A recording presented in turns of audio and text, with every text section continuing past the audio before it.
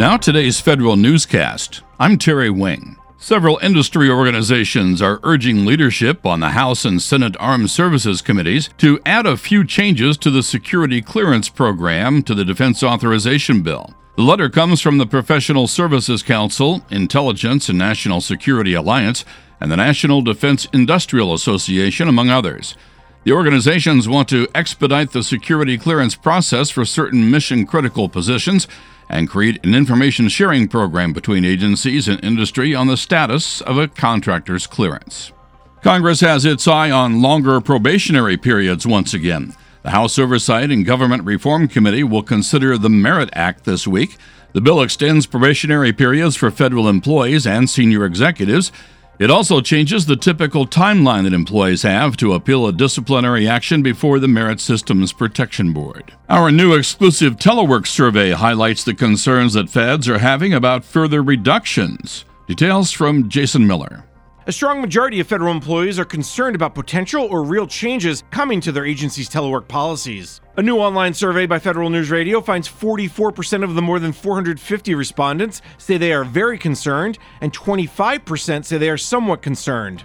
Several respondents say the policy already has been changed, including one who says their agency will stop allowing telework altogether in October. These policies also are motivating more than half of the respondents to consider changing their jobs. I'm Jason Miller. Vice President Mike Pence has thanked the Commerce Department for playing a leading role in redirecting America's space enterprise. In the wake of President Trump's directive that Commerce eliminate burdensome regulations on the use of space technology, Pence commended it for creating a one-stop shop for commercial space policy. In a speech to the agency employees Monday, Pence said a new agency within Commerce would reduce the regulatory burden on the private sector. The director of the Office of Space Commerce, Kevin O'Connell, would head this new agency to be called the Space Policy Advancing Commercial Enterprise Administration. The Defense Department is reaching out to 130,000 veterans who may be eligible for a tax refund from their disability severance payments. DoD is individually notifying vets who left the military on disability between 1991 and 2016. Veterans will have 1 year from the time they're notified to file for the return. A standard refund of up to $3,200 is dependent on the year received the disability severance payment. Veterans groups are pushing back against new Defense Department rules that restrict eligibility for the GI Bill. Federal News Radio's Jared Serbu has details. A policy the Pentagon issued last week marks one of the biggest changes to the post-9/11 GI Bill since it was passed in 2008. DoD says military members will no longer be allowed to transfer the education benefit to their family members if they have already served for 16 years or more, and that the transferability provision is not an entitlement. Veterans groups say it's always been treated that way, and that no one from the Pentagon consulted with them about the change. Jared Serbu, Federal News Radio. The Coast Guard Academy is embracing cyber systems as a new major for its students. The Academy is opening a new cyber lab with a classroom and servers specifically designed for the program. The areas of study will incorporate elements of policy, law, ethics, software design, and intelligence. Speaking of the Coast Guard, it's awarded an employee for excellence in a function that the public rarely sees. More from Tom Temin. Civilian Jeffrey Sybeck of the Marine Safety Unit in Huntington, West Virginia, wins the Excellence in Marine Inspections Award. The panel of 5 inspectors noted Sybeck's own technical and inspection skills and his mentoring of up-and-coming inspectors.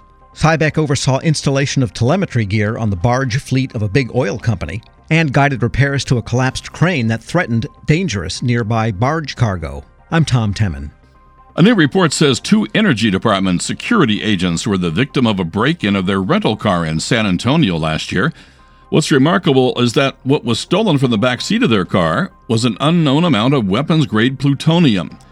In a report from the Center for Public Integrity, the agents were apparently in San Antonio to retrieve radioactive materials from a nonprofit research lab as part of a program to recover samples of fissile material at risk of falling into the wrong hands.